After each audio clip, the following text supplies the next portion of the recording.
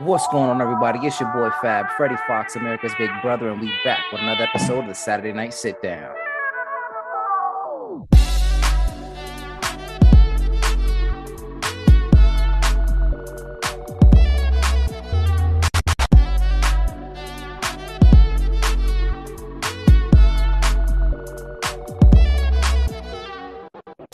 What's going on, everybody? It's your boy Fab, Freddie Fox, America's Big Brother, and today I have the pleasure of sitting with one of my longtime good friends, First Sergeant Dan Welton. How are you, man? I'm doing fantastic, brother. Thank you for having me on. I appreciate it. No, man, of course, man. I definitely, like I said, like I explained to everybody, the whole point of this podcast is just trying to help the younger generation, trying to help these kids really understand what it is to be a good person and how to be a good man and really avoid these steps and try to get themselves situated in life. Like I struggled a while trying to find out who I was, what I'm supposed to do, and all these things. And by speaking with people like you, and we help them give a little bit more advice, maybe make things a little bit more clear and set people on a better path than where they are. You know what I mean? I got you. So yeah, man, it's like I know we were chopping it up before this, man, but one of the main reasons, like I said, not only just being such a long time friend, is that you know, growing up, like we were just saying too, from different backgrounds, different things like that, man, I've learned so much and how your family took me in from day one, when I first sleepover and stuff like that, and really just made me feel so comfortable and so much love and acceptance was just super incredible. And a lot of things that I've seen in your household and things that you guys did as a family there, now I do with my very own family because it was different from, what I was used to, you know what I mean? Like we always sit down for dinner for Thanksgiving. So when I slept over your house all those times and we would sit down and your parents, had me either set the table with the plates or, get things going and stuff like that. And we just had a conversation was so beautiful. And every day for dinner, man, it's a point, like I tell you that with me, my wife and my two kids, that we sit down at the table and just talk about our days and see how it is like that and really have sense of that. And I have your family to thank for that. You know what I mean? So I truly appreciate that.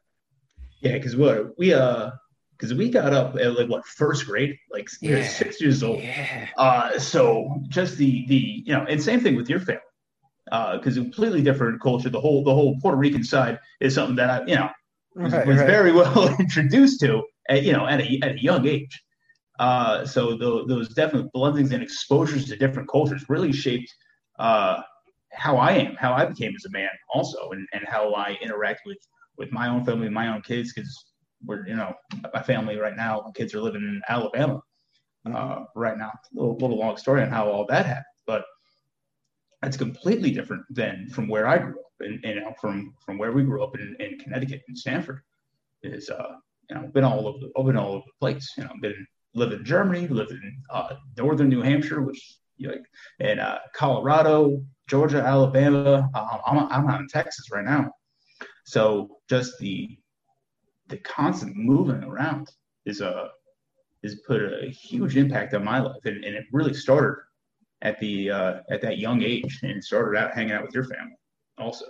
No, awesome, man. And I appreciate that. It was just all love. So that's what I wanted to get us to talk to and just seeing it and share different experiences and stuff like that of where we are. So normally, and like I always do it on my podcast on these episodes, is I started off with this question for you. And to you, what are the qualities or characteristics that you feel make up a good man or a good person? So quality and characteristics that make a good man. First off, honesty and loyalty.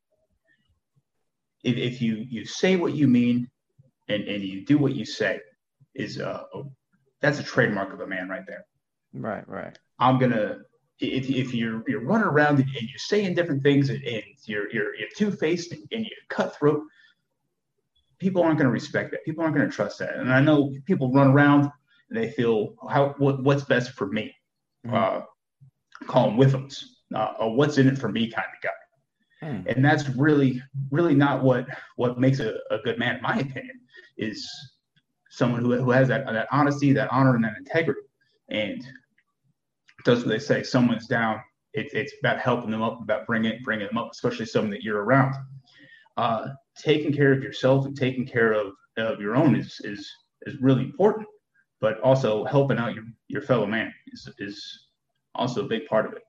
Is if you have that reputation of being honest and doing what you say and following through, that's a reputation that money can't buy. Absolutely. And that is what makes a good man.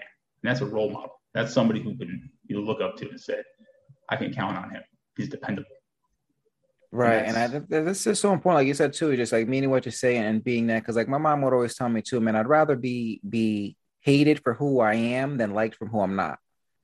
And really mhm. making sure that, staying true to yourself. And those are the important things too that she taught me too, is really looking out for people because and I say this all the time, and I absolutely love people. I like to sit down and talk. I will have a conversation with anybody, anywhere, at any time, any place, because there's a whole part of also too, like I get a lot from that too, just learning from their experiences, learning from their past, learning from things that they have been through and stuff like that. And always trying to help somebody out when I can too. Like I tell my daughter, if you see somebody and you could help, just help. You don't know what's going on, you know what they're going through and stuff like that. But if you have the ability to help, just do that because it'll go such a long, long way and really start building a better, character for yourself, and being that kind of person, but also how people look to, like you said, to being dependable, somebody that can rely on and trust and know that they'll have their back because it's that too, loyalty and honesty and all those things are so important in being somebody because you don't want to be shady.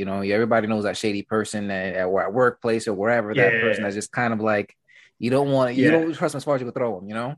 yeah. You don't want to trust that person. You don't want to be that person. The shady they're the scumbags, and there's an ulterior motive into the reason why they're shady, and it's not to help out you or to anybody else on that team. It's about what they can get out of you. How much blood can they suck out of you Right. before they leave you? Like you said, the Whiffums, right? Like The Whiffums, man. I like that. I like that, man. Yeah. So along with those parts too, as far as like those being characteristics and stuff like that, and to you, what are some of your most important morals or things that you really are just do or die for you that you stick to no matter what? You know, uh, what's the golden rule, right? Treat others as you want to be treated. So that's a big part of it, but it's also about giving people a chance too. So having that patience, because not everybody's from the same culture, not everybody has that same background. Some Right. people are a lot less trusting than others, and a lot less prone to see the world through your eyes. But just treat people how you want to be treated is a big thing. And I kind of got a 3-strike rule with a lot of people. Is I treat everybody uh, fairly with ethical and morality, and how I want to be treated. And then if they don't return that to me, I'll give them a chance. But after a while, they're cut off, and then they're Yeah. done. And then it's like, hey, you're the kind of person that I don't want to associate with. You don't have those type of morals. So treat others the way that you want to be treated, and then surrounding yourself with like-minded people. Not necessarily, we don't always have to agree, but have Right. Right. the common courtesy to be able to treat others with that same type of respect. And that's what I mean by like-minded. Is I have the same basic fundamentals of how I treat people as this person or that person. And those are the kind of people that I want to surround myself with, because diversity is the key to life. The more Absolutely. diverse a group is, the stronger that group can be. But if you got to cut out the toxicity, because a toxic person doesn't matter what they can do. If they're toxic, if they don't treat people right, that's a moral ground that I don't want to be part of, and I know Yeah. many others don't want to be part of also. And it's like that saying that they always say, one bad apple spoils a bunch. You feel me? That's You really true. got to weed out those people who are just trying to drag other people down and really don't have anything to offer, and they only just want to take. Um, so I definitely agree with that as well. Now as we're going on there too, like a lot of these things is like I talk with people is I've known a lot of people whose fathers were in their picture, were not in their picture, stuff like that, and Mm-hmm. really just seeing the impact on how that had on them as a person growing up. And for you, I mean, like I said, your dad was. Every time I think about your dad, I always think about the time we were outside on the porch and we were having a little cookout and stuff. And I was telling him about how I was undefeated in baseball, but I was like, oh, my team lost one game. And he was like, well, technically you're not undefeated. I was like, well, I wasn't there, so technically I'm undefeated. And we just had a really good laugh and stuff like that. But he was just to me, like I said, just being there on the, was there almost every single weekend. He was just so involved and, spend time with us either playing with us, doing certain things, teaching us things and stuff like that. Yeah. So for you, again, like you had him 24/7. I mean, what is your overall relationship with your dad like? So the relationship with my dad is interesting. Because now I'm sitting here in my mid 30s, but I'll still call my dad up and I'll still ask him for advice. And something I didn't appreciate when I was younger is how right my dad has been on a lot of things. And I really didn't understand that or appreciate that when I was, teenagers. Right. Teenagers know everything. But when it came down to so many things, just the advice he had given me has carried so much weight. And to this day, I still look up to my father for having the balls to stand up for what's right. Mm-hmm. I know he was at his job, he wasn't getting treated right, and he looked at him in the eyes like, you know what, I'm done. I quit and walked out. And to me, that's crazy. That's nuts, man. Just having the testicular fortitude to walk away from a sure thing kind of blows my mind a little bit, because I don't, without having anything else set up in the background, but just betting on yourself and believing in yourself is just the cornerstone of my father. Man, you could go on. He's just, and just because you brought that up, man, very, very similar with my dad, man. And I think that's the same thing that left a major impact on me is that, like you said, man, I'm for the people who don't may or may not know, I'm 100% Puerto Rican. And the thing about that is my mom I'm even darker than my mom, but my dad is white with green eyes. You know what I mean? Like if you see him spazzing by, people will never suspect that that's my dad.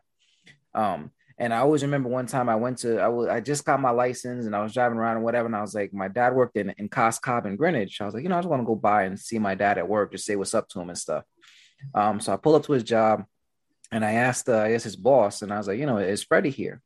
And he's like, yeah, 1 second, man. And he goes to the back and I hear him and he yells out, hey, Freddie, some nigger's here to see you. And boy, like I say, man, I think the only reason that dude did not die that day because my dad didn't want to see him catch a body. But I mean, he spazzed, man, and he cursed his boss out up, down, left, and right. And he told him, was like, if you cut me open, I'm blacker than he is. You know what? Fuck this job, F you, and I'm out. And he packed the balls tukas and he left. And that was one of the most, I guess, pivotal moments for myself. Like you said, I see my dad, like, you know what, I'm not going to take that. I mean, like really just standing for what he believes and not going to be disrespected, not going to have his family disrespected or talk to in any which manner, and was like, yo, I'm out. And he left, so that is something that really resonated, with me and seeing that firsthand. Yeah, absolutely. I know when I was learning how to drive, my dad owned the auto parts store in Port Chester. And I was learning how to drive. He was selling the shop, and he was going around and he's making some collections for people that owed him money, closing out accounts and whatnot, right? And I know he went up to this one guy's shop who owed him a bunch of money. He's been, he's a snake in the grass, and he's been ducking and not paying for a long time. And dad calls him on the phone. He's like, hey, I'm coming down, X, Y, and Z. You're gonna have your money. He's like, yeah, I've got the money, Dave. Come on down. It's like, okay. So I driving down around the Port Chester, learning how to drive manual inside of the city. So that was exciting. Right? And so we pull up into the shop, and then automatically the guy's giving him lip. He's like, I was like, what are you doing? Just walking in here without letting me know. No, I don't got your money. I'm not like, I don't know when I'm going to have your money. Blah, blah, blah, blah, blah, blah. And he's like, okay. Said a couple words, and we get back in the car. He's like, and stay here for a second. And he gets back out and he walks into the shop. And there's probably about 15 guys working in there. And I don't know what was said. My dad told me what he said, but I'm not going to get you demonetized here. Just watching that, just walking up and just standing up for what's right and what's owed to you, man, that left such an impact on my life. So much. I never knew the end game of that story. My dad got all of his money or not. I never knew. I never asked. After watching that conversation and watching that go down, it's like, okay, that's a touchy subject that I'm not going to bring back up. But just that whole conversation, get back in the car, I said, you know what, just stay here for a second. I'll be right back. Keep the car running. No. And like I said, man, your dad is what was an amazing person, man. It was an amazing person. And it was so cool, again, just being, like I said, that being so welcoming and just so at home and really just feeling out as one of his. And even that too, man, like I said, your family would take me to church with you guys. Yeah. You know what I mean? Like, and all those things. So all of those things were, again, like just showing me what it's like to be from somewhere else and just understanding and really just having that sense of love, just for anybody. You know what I mean? Like it didn't matter, and I don't want to get too deep into it because again, it's not about race and never been, but like it really didn't matter what I looked like, where I came from, anything like that, man. Your parents saw me, I was a person, I was their son's best friend, I was here, and they were gonna take care Yeah. of me and protect me, and they did that every single time I was over. which, And I which is really appreciate funny, that. because that's going back to the early '90s that Mm-hmm. you and I first started hanging out, and here we are 20 years later, and people are having that conversation like, oh man, diversity is just, everybody became really tribalistic lately. Mm-hmm. Whereas when we were kids, I don't think it. I don't know, maybe I'm naive, but I don't remember it being that tribalistic when we were I think kids. it was just like, I mean, your parents were just like that, man. They were so good at just showing, and just it didn't really matter, Yeah.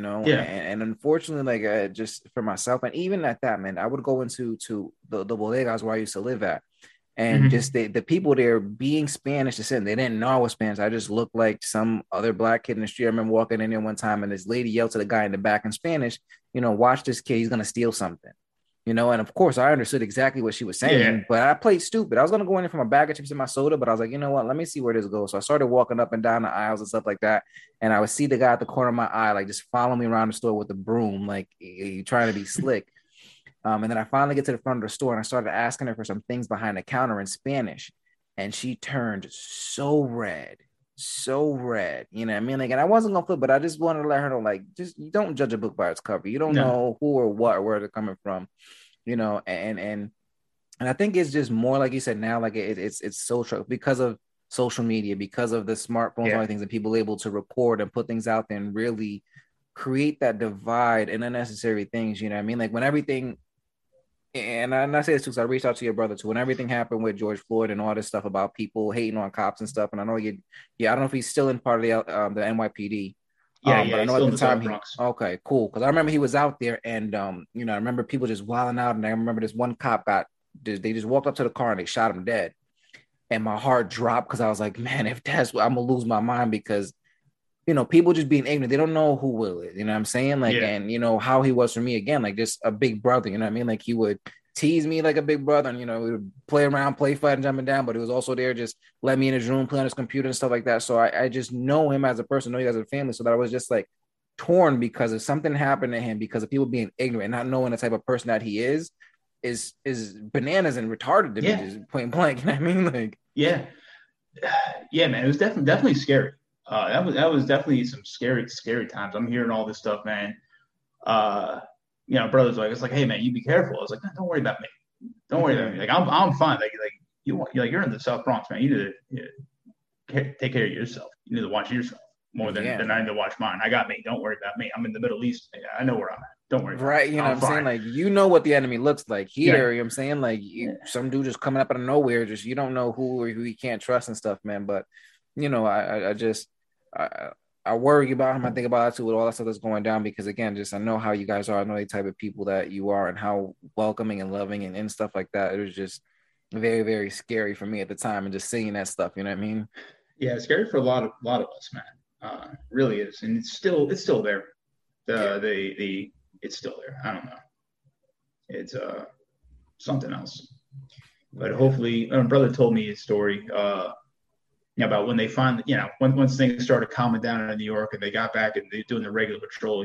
Some lady in the South Bronx came up and was like, "Hey, thank God you guys are back. Keep our neighborhood safe. I appreciate that." That type of stuff, which is uh, not really heard of in that part of the city. So Yeah. Yeah.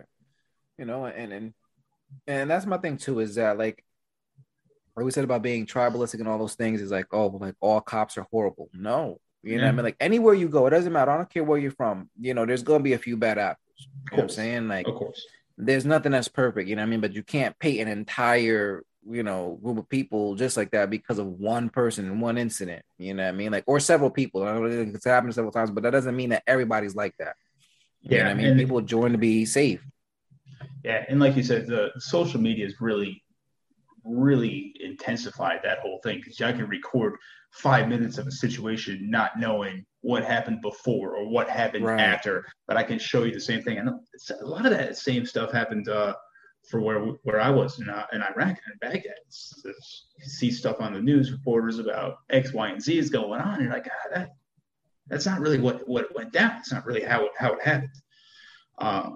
Fortunately, we not too much stuff going on, but like we were under investigation when I was in Baghdad for things that were not necessarily true, but for part of the story got out, right? But not the whole thing. And then next thing you know, I'm under investigation. Now I'm locked down. I can't go here. I can't go there. This is going on. I'm getting interviewed by this guy, by that guy. You're like, whoa, what the hell's going on? I'm like, oh, this is what we heard. It's like, from who? None of that's happened. What are you talking about? Right. Like, what? So social media has really, really blown that up. And like I said earlier, about having patience. If you want people to have patience with you, then you need to have patience with other people. And it's have to treat others the way that you want to be treated, and in all aspects. Yeah, it's easy to say that and say like, oh, my people are being treated like this, but like, back off the tribalistic, because you don't know what that guy did. That guy, you may not want that guy in your camp because he may be that shady character. He may be that snake in the grass who's cutting people's throats, but because he looks like you, or he's the same religion as you, or this or the other thing, you think he's part of your group. He's part of your camp. He may not judge people by their merits. Exactly.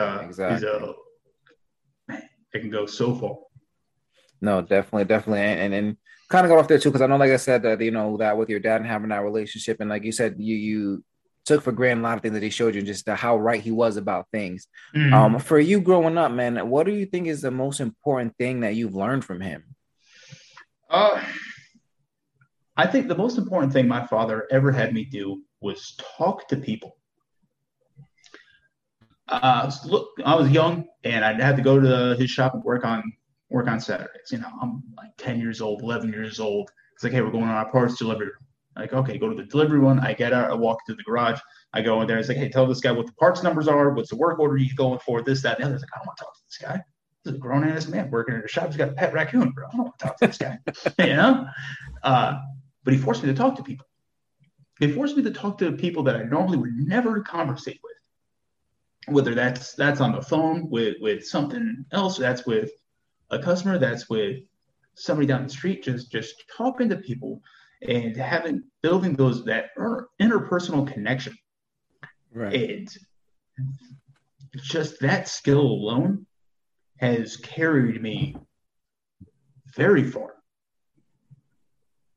I can conversate with everybody now. Yeah. I can, and part of my job as a first sergeant, I have over 150 soldiers that I'm responsible for, from all different walks of life, religious, creed, race, background. I got a guy from Nepal in my company. It's all good stuff, man. But having that interpersonal connections and being able to talk to people and relate to people from where they are has really helped me out. Yeah, immensely. And I think that's huge. Like you said, like your dad forced you to talk to people and stuff like that, because I think that also forces us to keep an open mind. You know what I mean? Like really not to get ahead of ourselves or jump, just really sit down and listen. And I've done that too. And I've been a manager in so many different places and in charge of so many different, people, and having to get people from different backgrounds, religions, and stuff like that, or personality and stuff. And not everybody's the same. And that's a very important skill, to be able to listen and adapt and be able to relay what you need to relay to a person in a way that they understand, you know what I mean? And really get what you need out of them, or explain things in a way that they're able to handle, and still create that relationship that they can come talk to you about anything, Yeah, really is. And because you see some guys that don't have that skill, people that, or especially now with having cell phones, I can text anybody. I don't want to have that conversation. See on social media, when somebody calls you, freaking out, right? But you don't have that interpersonal connection. And I see it now with a lot of my younger guys, the teenagers that end up working for me, having those tough conversations. They don't know how to react, so it turns into an extreme high or an extreme low, because you're not used to having a tough conversation, because your tough conversation's been over text for most of your life. You've asked a girl out over text. You've gotten broke up with over text or over face chat or whatever it is. You never had to go up there with your heart pounding, butterflies in your chest and you don't know what she's going to say, and you get that and have that conversation, and it sounds like an idiot. People don't have that, so they don't have that skill. They haven't experienced that stress and realize. So if you haven't ever experienced it, it turns into a significant emotional event with a lot. So that's something else, man. So that was probably the most important skill that I learned at a young age, is just talking to people, just have that conversation with somebody to be able to find something to relate to and to talk. Because even though somebody may not fit into my tribalistic camp, as we've been talking about, right, they very well could be somebody that I'd want on my team, because we have those same morals, we have those same beliefs, we have that same core identity, and not worried about the fringes. Yeah, absolutely, absolutely. I think that's like something that I for me that I do something with my daughter too, because I personally, if I have something important to talk about somebody, I don't do it over text. I don't do it over phone. I need to see you face to face, because number one, I need to read your body language. You know what I'm saying? Like, because people through text can say and you know what I mean, like, as a bunch of different things, and you don't really know what's going on and be easily lied to. But even like now too, like, I don't know if you ever seen this show called Lie to Me. But right, so all the micro that's an old one, huh? Oh man, I love that show, and I got so intrigued and I studied so much of the micro expressions. Like, I went to the website, I went to all these things, doing all these trainings and stuff to really understand and watch people and how they act, because the body doesn't lie. No, you know what I mean? Like, and it's so important for me to see people's reaction, and that way I know how to navigate, a conversation, or really understand like what's happening, and if I'm being told the truth or anything like that. And that's something that I'm so adamant with my daughter. You know what I mean? My son is 2, so he's still running around stuff like that. But my daughter's 5, about to be 6. And for the longest, man, one of my biggest thing is I tell her, don't lie. Don't ever lie. I don't care what it is about it, whether it's good, bad, or whatever. Don't you ever lie. Yeah. Because number one, I'm always gonna find out. You know what I mean? And now we sound like our parents, stuff like that, but it's true. And I understand that, because nobody knows you better than your parents. You know what I'm saying? Like, that's I know her body language and all those things and stuff like that. So that's so important to me. And also, I get her, like, my daughter is such a people person, and that's what, like, we'll go anywhere. Like, we're driving in the car, she'll ask to roll the window down, and she sees people walking by, like, hi, how are you? I'm Nyla, what's going on? And it starts these conversations with people, which is so important, because I don't want her to be in that category of, just text messaging and all those things, or just being lacking those interpersonal skills. And then for you, what are some of the things some of the most important things that you try to teach your kids? I try to teach my kid, my son especially. My son's 11 years old now. Wow. Right? So my son's 11. So probably the biggest thing that I try to teach him is you have to believe in yourself. You have to have confidence in yourself. And whatever you attempt to do, you got to put your full effort behind it. You can't go into anything half-assed and undercocked. You got to be ready to go. You have to put in your effort. You have to put in the work to be good at anything. And whatever you do and whatever you want to do, it's worth it to be good at it. So you got to put in the time and the effort into it. And building that confidence is a big thing, especially, he's going into those teenage years, those middle school years. And I know for myself, man, my confidence got rocked pretty hard in middle school for myself, man. I found out I was dyslexic at like 13 years old. Before that, man, I'm just getting told, like, oh, you're just stupid. You don't know how to read. Right. I was like, I don't think I'm not stupid. But, just reading's hard for me, and I don't know why. And it probably wasn't until I was like 13 years old that I was dyslexic. I understood that. I understood what that means. What can I do to improve on that? And, man, I didn't. That just shook me up until, throughout high school and into college.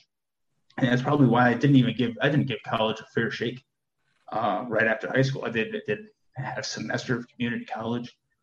I ended up working at a deli. I was working at Jackie's to Go behind Twin Rinks in Springdale. I was making pretty good money. And I'm thinking, I was like, man, if I'm making like $500, $600 a week cash, why do I need college?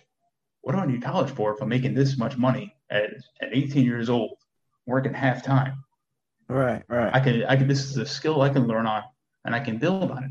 And that's where my mind was. And because it came down to, goes back to that early confidence shaker that I hit. Be like, no, you're too stupid for college. You can't handle it. You can't take it. You're just gonna be wasting your money. It's that nagging and that doubt that rocked me, that I never want to hit my son. Never want to hit him. Because right now I'm finishing up a master's degree right now. Nice. And so that goes to show you about what you can do when you really put your mind to it. Because I've been full time in the Army now, man, 16 years. I was able to go do an entire bachelor's degree, and I got like 3 classes left on a master's right now. So that goes to show you what you could do and what you can accomplish when you apply yourself. So that's really what I try to teach my son, and I hope that he understands that. And he probably doesn't, because he's probably like me. He's probably not going to realize how right I am until he's much later.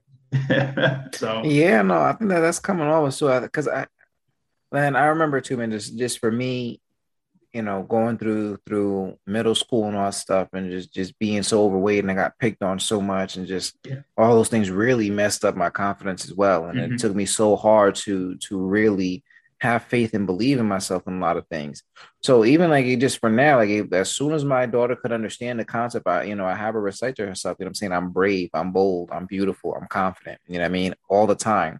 And don't let anybody else try to bring you down or disrupt that things, because it's hard, man. You know what I mean? Like in all those things and it's not so much about what people say that much. It's a bit that they start the little that little voice in your head, and then you yourself start to exaggerate it, and really your mind, like I always say, man, my mind is a very scary place. You know what I'm saying? Like you let yourself wander and you have a little thing of doubt, like, oh, you're stupid, then it's like, oh, you can't do this, and you really start beating yourself up, and that person is long gone and disappeared, but now you're still left with this little demon in your head telling you that you're not good enough for certain things. And I started reading things, and like you said, about like not knowing what you're capable of and stuff. I've been listening to a lot of audiobooks, and one that I'm finishing up now, it's called The Mindset Makeover. And in it, one of the things that really stuck out is a quote that I created from it is that we are only bound to the boundaries we create in our own mind. You know what I mean? Like if we set a limit to ourselves, that's as far as we can go. It doesn't matter what anybody else tells us. Doesn't matter how much other people believe in us. If we say that that's our limit, if we create that line, that's as far as we're going to go. And that's, trying to encourage my daughter as much as I can, that you don't know how far you can go unless you try, unless you do these things and put yourself out there. Like, don't cut yourself short at anything, because you don't know what you're capable of. Yeah, it really is. So that's really what I try to instill on my son. And my daughter, who's she turns 8 here in about 9 days. She's a spitfire, brother. She's tough.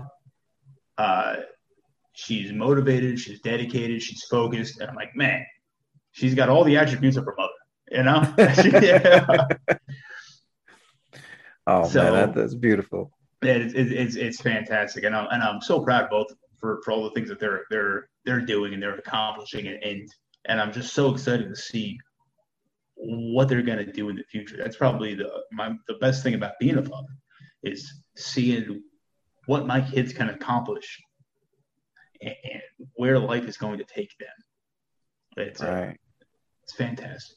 It really is, man. It's and I'm sure that you probably go through this too, and I understand, like, as our parents say that too. But like, I just find myself just looking at them like, those are really my kids, man. Like, I really like remember, like 6 years ago, this person didn't exist until I decided to do something about it. You know what I mean? Like, and it's seeing how much they are, and that's one of my greatest joys too, is because my daughter is, again, she's such a loving person. She's so kind-hearted, and she just loves everybody, and just her teachers and all this kind of like, oh my God, we love her so much. Like, she's such a helper. Like, she's so kind. And it's just like, as parents, we always doubt ourselves. You know what I'm saying? Like, we just always, I think we get those things. Am I doing the right thing? Is this, because I told somebody else before, we can do everything that our parents did to us, but our kids are still going to be completely different. Doesn't mean they're going to follow the same thing, because they're a whole different person. You know what I mean? Whole different person, and they're growing up in a whole different world.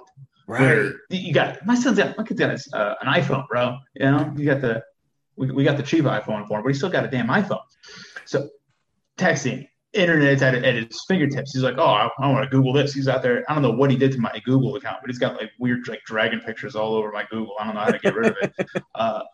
But so no matter how I was raised is a world that no longer exists. Right. It's a new world for them. And it's something that changes every day. Technology is growing by leaps and bounds. Look at us, brother. We're on the other side of the country and we're on a video camera, right? Right. Nuts. No, and it's crazy.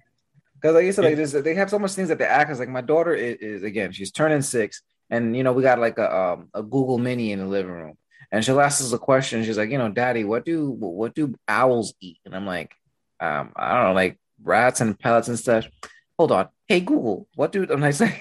You know what I mean? Like, and it's just, so on the website webmd.com, they say, there you go. It grows from the shea tree.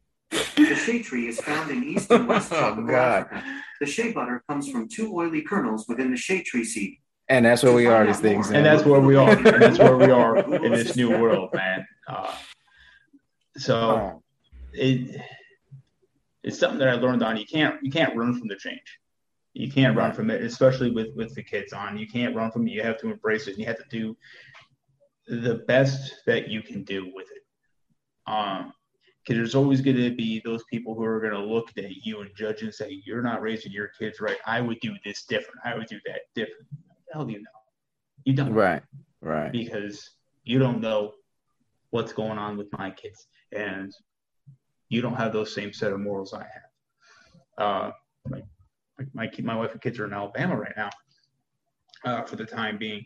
And they're doing Taekwondo, right? Doing great at it. They're killing it. They're like learning how to fight with nunchucks and swords. Let's calm down.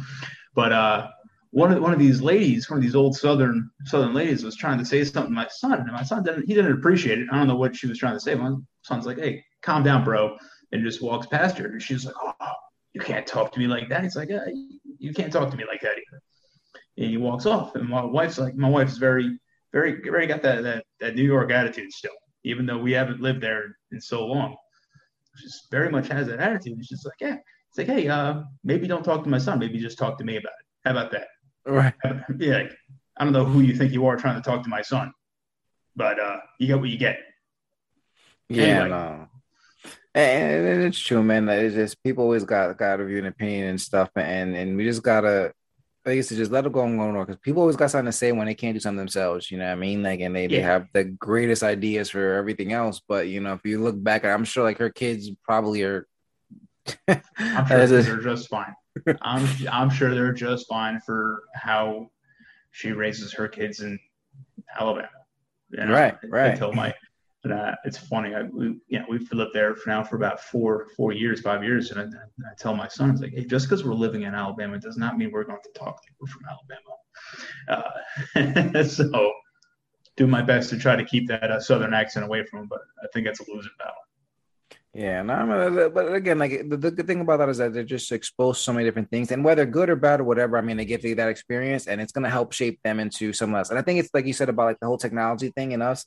Like you said, we don't have to, we can't run from it. We got to try to stay ahead of it. You know what I mean? Like, so I introduce our kids to stuff like that, and I show her different things and stuff because I don't want somebody else trying to teach them the wrong way or if that's stuff like that. You know what I mean? Like, perfect example, like when it comes to like her tablet and stuff like that, she can have it. I set limits to it and stuff like that. If they where she can or can't go, you know, because I got other nieces and nephews who are all over TikTok and all over these things and stuff like that. And that's not what I'm about. I don't want her exposed to that because of what's on there. So I'm ahead of it. Like, hey, you don't do this. And she knows, you know what I mean? Like, she understands that because I was forceful and I got ahead of the ball and I educated her the do's and don'ts of how I want her to be as a person and how I want her to handle these things. Yeah, like I said, well, we were talking earlier, social media is a toxic place. So I'm going to do my best to educate my children before they get exposed to that, the best that I can. Right. It's going to happen. So for all that, but it's an exciting time, and it's tough being in the Army because there's been long periods of time where I've done parenting over Zoom or over Facebook Live, Facebook Messenger, with video chats with my kids because I'm physically not there, and I'm not physically there right now. I get to go home about once a month, get to buy a plane ticket and fly on over as long as COVID stays down, stays calm. Continue on doing it because I'm winding out the end of my career. So we have to make that hard call on what's best for the family. Do we sell the house? Do we move our family out to Central Texas? Does the wife quit her job? Do we lose the friends and the hobbies and the activities that they are in? And do we uproot the family to put down temporary roots here in Texas? Or do we keep the family there? I go over here. I'm working crazy hours anyway. I'm about to go off on another adventure here shortly. When I can go back and I still have a home to come home to.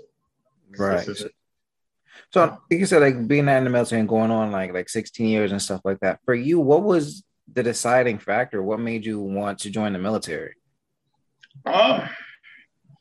So after high school, like I said, I was pretty lost. We talked a little bit about it earlier. Had that doubt going on, a little bit of that doubt. So went off and I was going to do community college, try to figure out what I'm going to do. Started working, started making a job, getting good money. Decided, hey, college isn't for me. I like making money more than I like reading books. Let me figure this out. Maybe I go to trade school.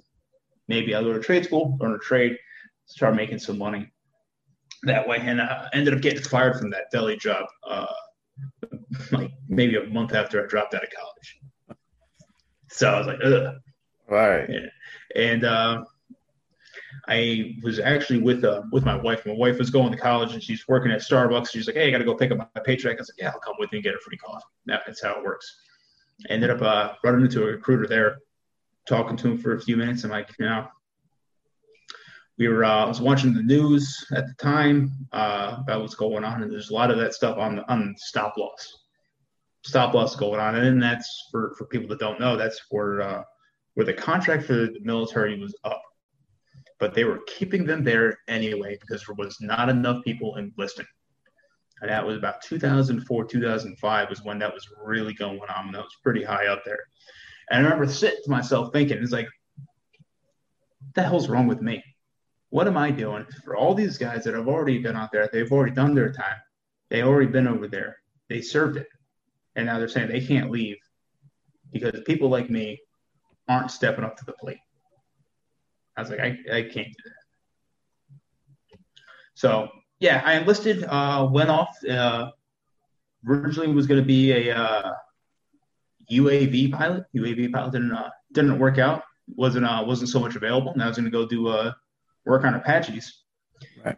And I thought my recruiter was lying to me when I got in there and I'm ready to sign the contract because it's a 6-year contract for anything in aviation. And I wasn't aware of that. Wow. The sign on the line. I figured I was doing 3 and done. So I backed off of that. And I ended up joining the Army to be a tank mechanic.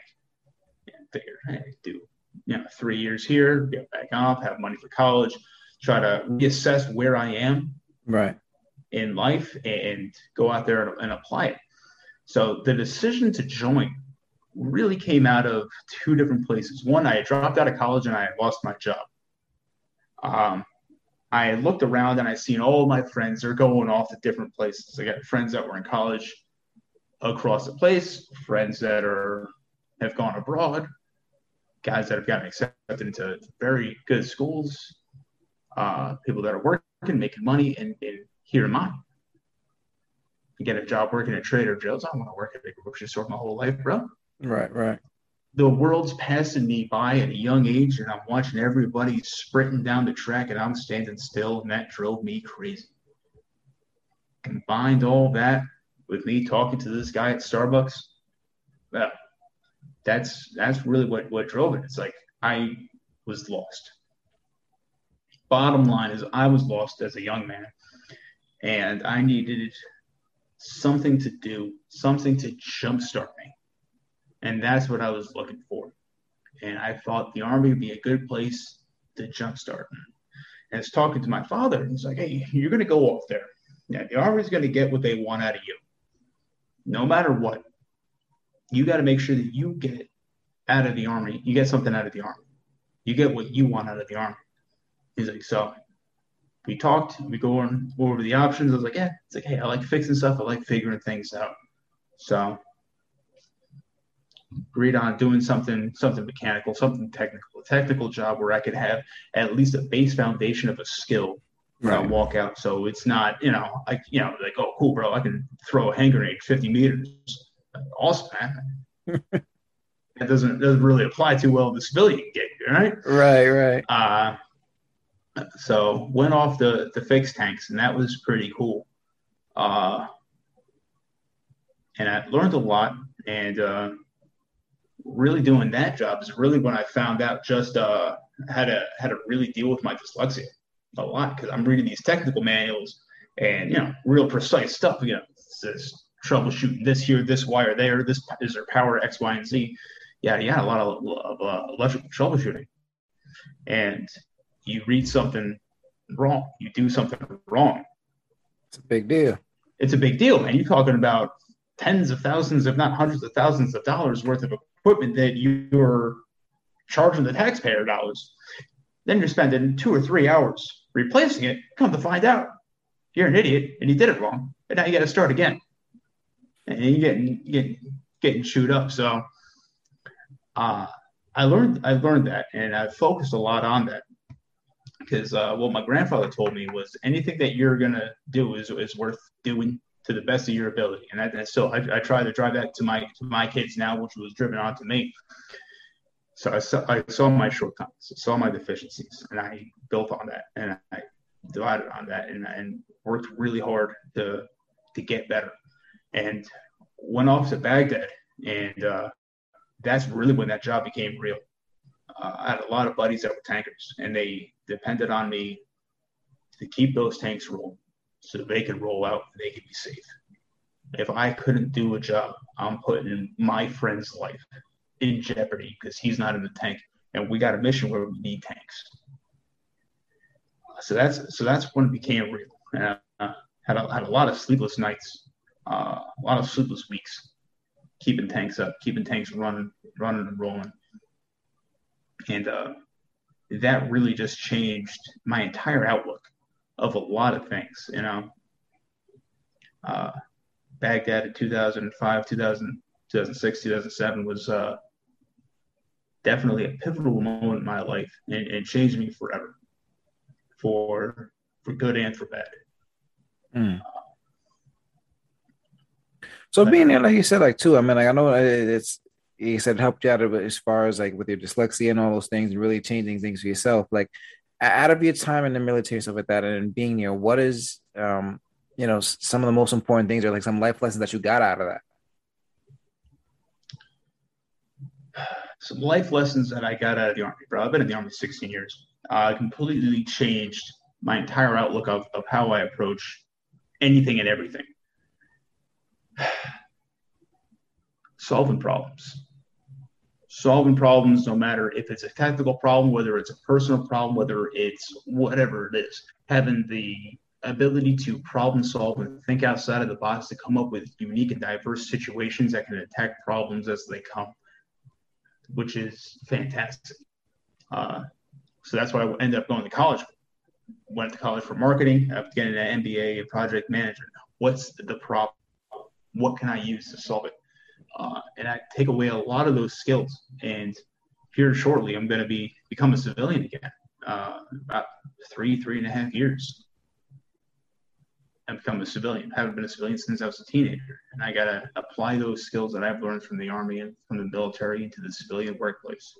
And the best skill that I can take out there is, I can fix a tank. Yeah, I can throw a hand grenade 50 meters. Cool, man. But can you solve this problem about efficiency in a corporate world? Well, I can. Nice. Give me your problem. Give me my parameters. What's my funding? What's my code? What's my codes? What do I have? What don't I have to solve this problem? What can I outsource? What can I not outsource? And applying those things is really what's, I think, is taken away from it. And on top of the work ethic, the drive, the motivation, the attention to detail, all the secondary and auxiliary skills that I picked up from the Army, along on top of that, it's really just multifaceted in my ability to really do anything. Because I was looking at it too. I remember years ago, man, and I was in that position too, where I just felt lost. I didn't know what I should or where I needed to be in life. And I had a cousin of mine who's a Marine, and I was just really at a point. I was like, I was really thinking about joining the army, and I talked to him, and I said, I mean, like, well, thinking about joining. He says, well, why? And I was like, you know what? I just want to go because I want to gain a sense of discipline. And he looked at me, he's like, if that's what you go for, then don't do it. Like, this is not for you.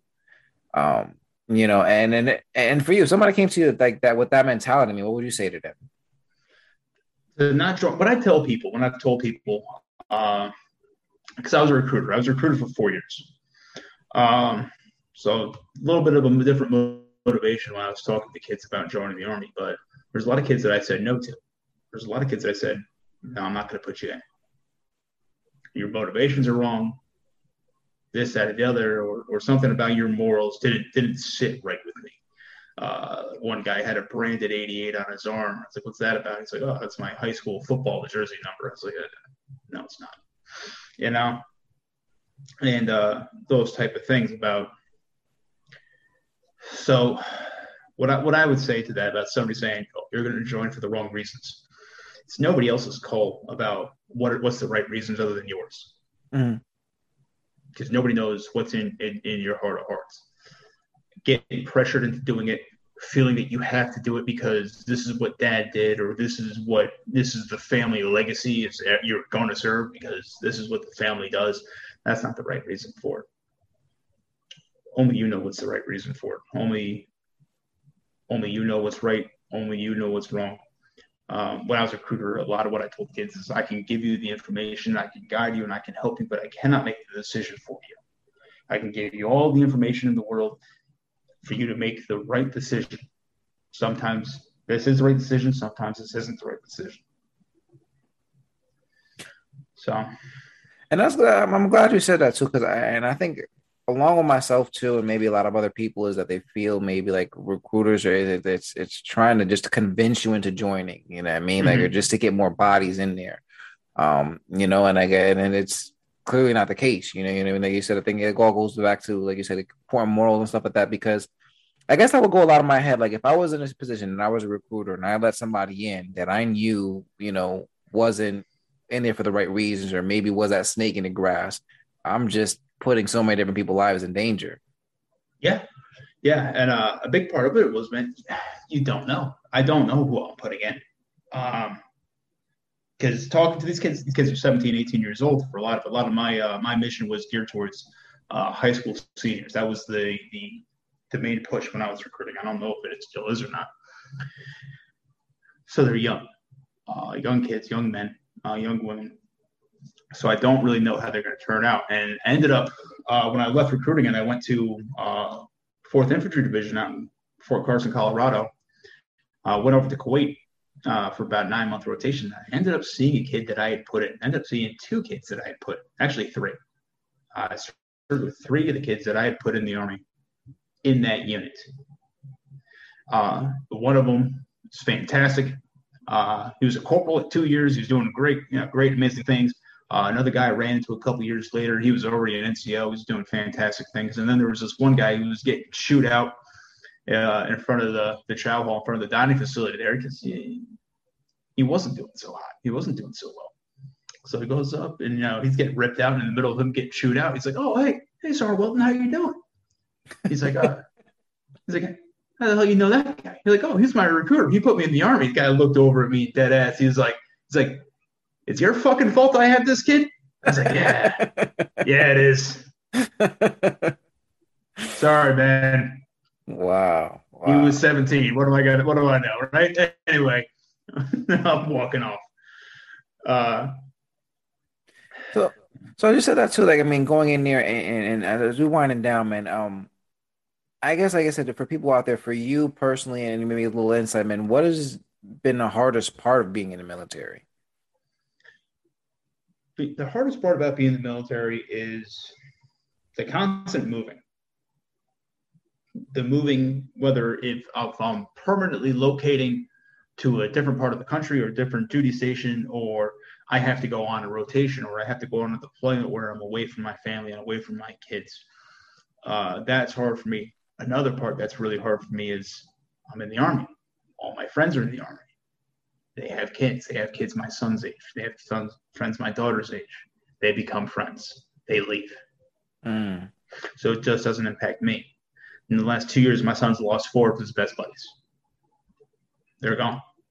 And that's tough. The constant changing is tough on us, especially once we decided that we're gonna set down some roots for a couple of years, and we're gonna start getting some morals, and we're gonna build some foundations here. That became hard because we stayed still and other people left. So that's been the hardest thing for me. When I came in, it was before the surge in Iraq. It was I joined up knowing I was going over there.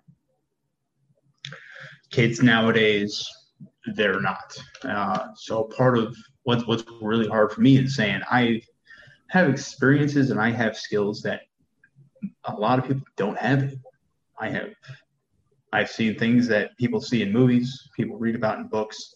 They've done things that people do in video games, right? If I don't pass on those skills that I've learned to this newer generation, who will? So that's been that inner monologue of mine about why I stayed in. It's part of the reason about why I stayed in is this. I have these skills. I need to pass them on to the next generation, because if I don't, who will? Right. So on the 2 different fronts, that's the most difficult thing about it. On the family side and on the civil side, it's moving locations, losing friends, gaining new friends who sometimes aren't, they're not the best people, but they're the best people around. Right. And then on the other side, it's I'm senior. I'm a senior guy now. I oversee and I dictate the training for 150 plus people. Can I get them ready for the next conflict that's going to kick off?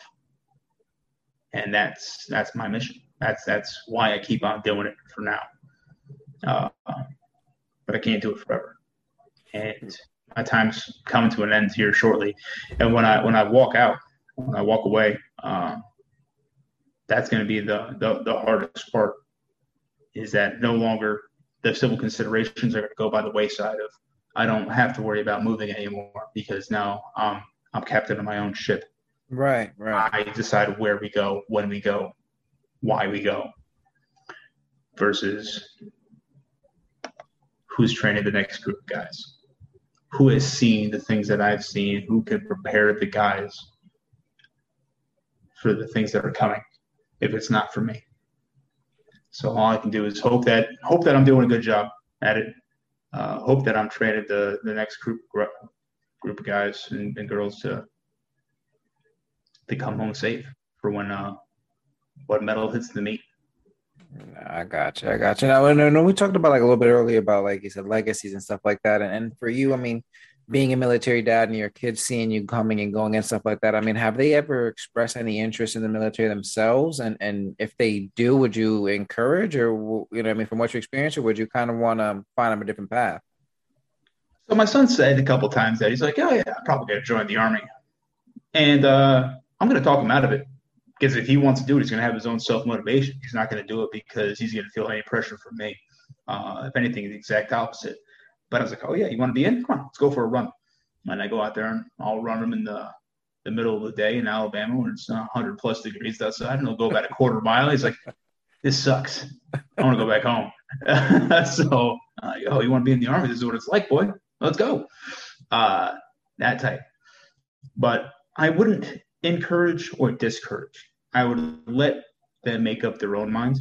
And again, I would give them all my experiences and all my knowledge and all the things that I have seen and all the things that I have done unfiltered, and let them give that information and make up their own mind. And then, of course, I would definitely go with them with a recruiter to make sure that they're getting a straight shot, that they're not getting sold a bag of goods over some bullshit. Yeah, I think that's a good point, and I've always encouraged that too. I think that's one of my best things when it comes to with my kids or just anybody in general. You know what I mean? Like I don't try to convince anybody to do anything or any which way. You know what I mean? I give you the good and the bad, and you do it at what you will. You know what I mean? Like you, because again, I I don't know if it's like trying to be safe because again, I don't want to try to be again like be blamed to be forced because like oh I force you to make a decision. I'm not forcing anybody to do anything. You know what I mean? I want you to have a clear understanding of everything that goes along with it. Yeah. You know what I mean? And again, if you can deal with the goods and the bads and the consequences, and then the choice is up to you. You know what I mean? Like, but like you said, that it ultimately has to come out of you, your heart, stuff like that. Because again, I think as you're saying that too, I mean that'd be a very scary idea. Like, you know what I mean? Like being in the trenches and the guy next to you is like, oh my God, like I really so and so told me to be here. And I'm like, you know what I mean? Like, and you gotta rely on this dude. You know what I mean? Like, Yeah. Yeah, man. I've worked with a lot of second generation and third generation troopers. And they're like, oh, my dad was sergeant major of this, and this. He's done all these great things. I'm like, yeah, but you're a scumbag. But you're not living up to your father's legacy, but you're still riding on the coattails.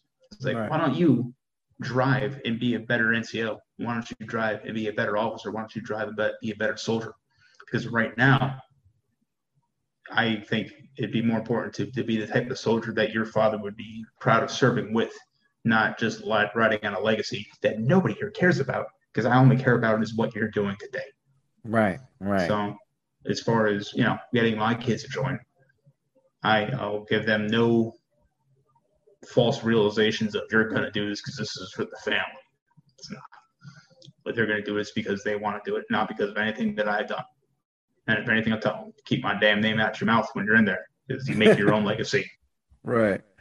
No, that's definitely, you don't have to feel that pressure or anything like that. And I guess it's in a sense too, like for me, like why I was so happy to have a son, but I was like, I'm not going to give him my name.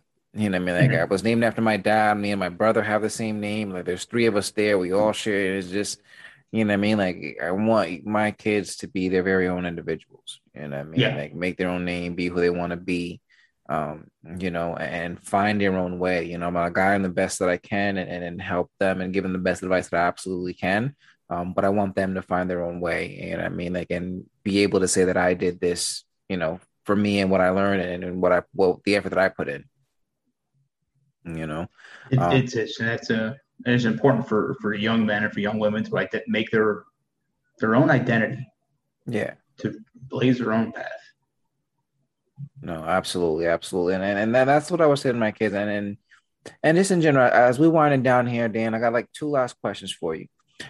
So for you, what do you think has been the best advice that you've ever received?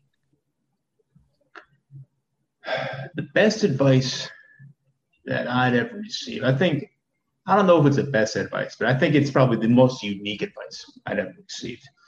Again, it was when I was driving around with my dad, and he was going around closing out accounts, and we ran into this older gentleman who ended up living in a boatyard because he wouldn't sell it. So he had a house in the back of a boatyard.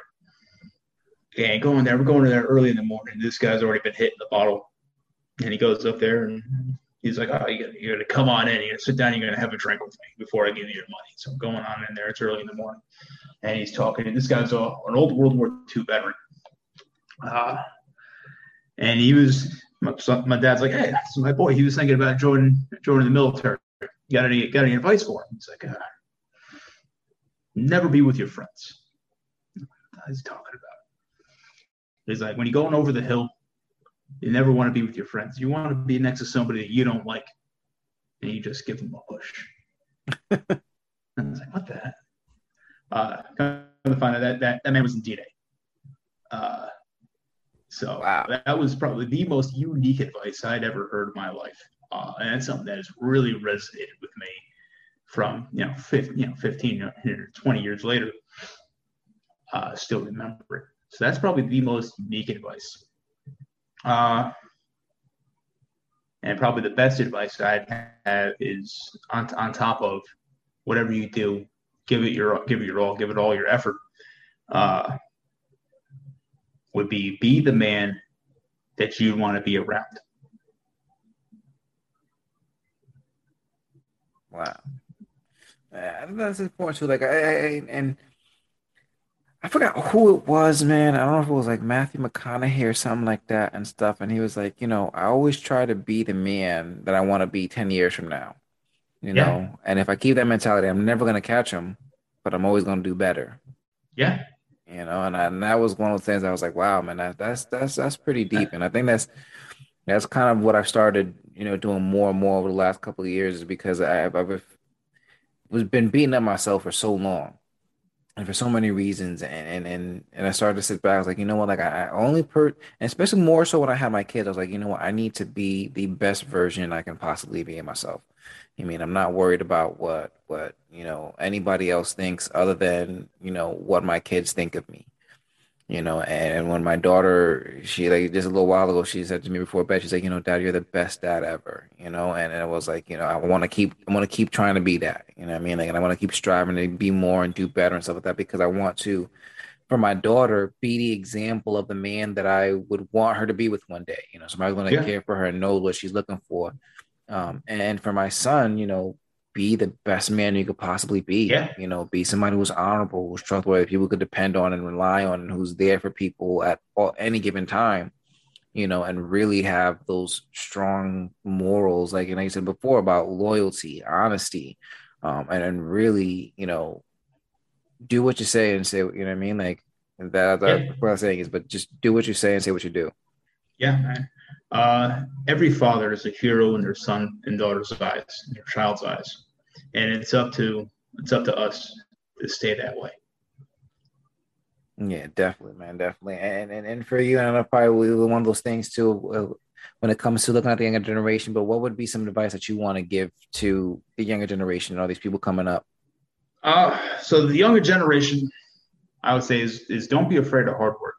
Don't be afraid of what others say, and don't let social media impact your life. Um, everybody, every man is a hero in their child's eyes, but it's up to us to stay that way. It's Right, up to us to be the men that our children deserve, our children expect, our partners deserve, our partners expect. For a younger generation that may be running around and thinking that this is having three different babies with three different women is the right call. It's not. And then as a first option, then I get texts from random baby mamas asking how come this guy's not paying his child support. Like, I don't know who you are and how did you get my phone number first off. right. But be the be, be the man that others would want to be around. That's the best advice I can give anyone in the future generation, especially any young men coming up. Be the man that you would want to be around, whether that's good, that's bad, that's whatever it is. If you want to run the streets and you think that's what you want to be around, go ahead, run the streets, man. But it's not going to be a long, fulfilling life. No, absolutely, man. I think it is.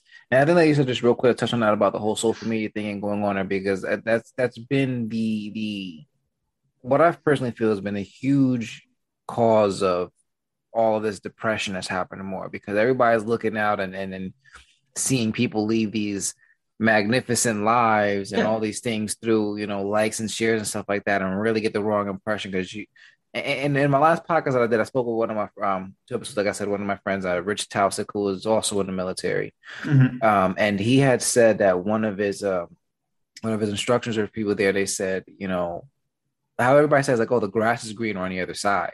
But he also said, don't be fooled by that green grass. You know what I mean? Like, cause you don't know what's in it, what happened, what had to go through it to get it that way. You know what I mean? Like, so don't be fooled and don't get tricked into that because God knows what went in there. No, and he can't keep up with the Joneses. Yeah. Whatever this guy has, it's something that my grandfather told me once, man. Is My brother had an ice cream truck for his summer, and I was out helping him out. And we got done for the day, and he's out there, he's counting money. Grandfather was over for dinner. He's got all this cash and counting it out. He's like, hey, pops, you see how much money I made today?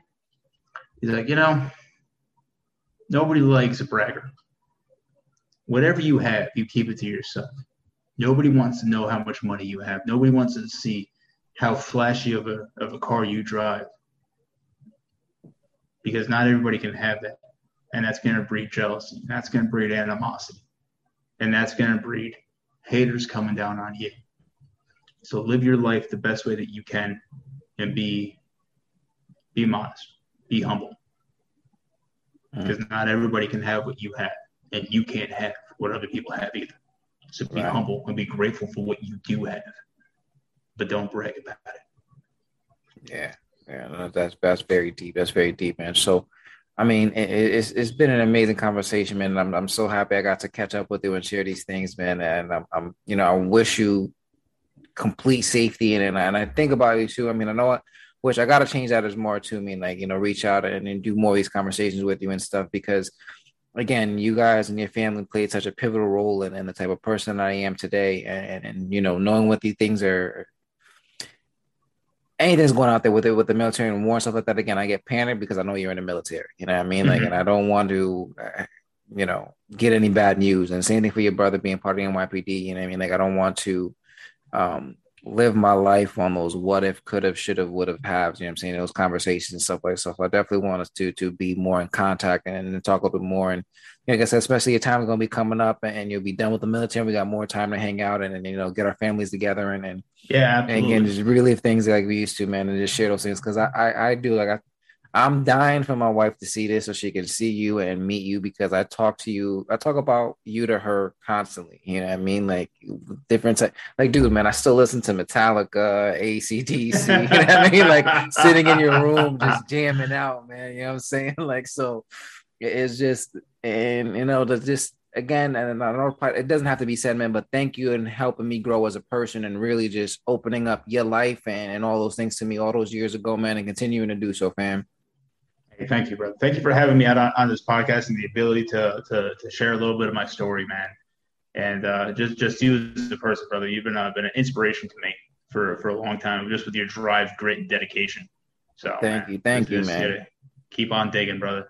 Oh yeah, man. I went to a couple events. I went to an event today back at school, and I made some connections and meet these people and stuff like that. And like I said, man, I'm constantly receiving affirmations and all these things that I'm right on the right path, and I'm doing what I need to do, and I'm so happy and feeling so fulfilled. Because like you said before about like keeping up with the Joneses and stuff like that, and I want to add on to that is that do and be what makes you happy. You know what I'm saying? Like, regardless of what anybody else thinks of it, because people are always going to have an opinion. Like we said about raising our kids, people are always going to have an opinion about what you do with your kids or what you do for a living or how you interact with whatever. Like, everybody's always got an opinion. But the only opinion that should matters is yours. You know what I'm saying? Like, do what makes you happy and you will never be sad again. You know what I mean? Yeah, man. You gotta do what's right for you. You only you know what's right in your heart of hearts.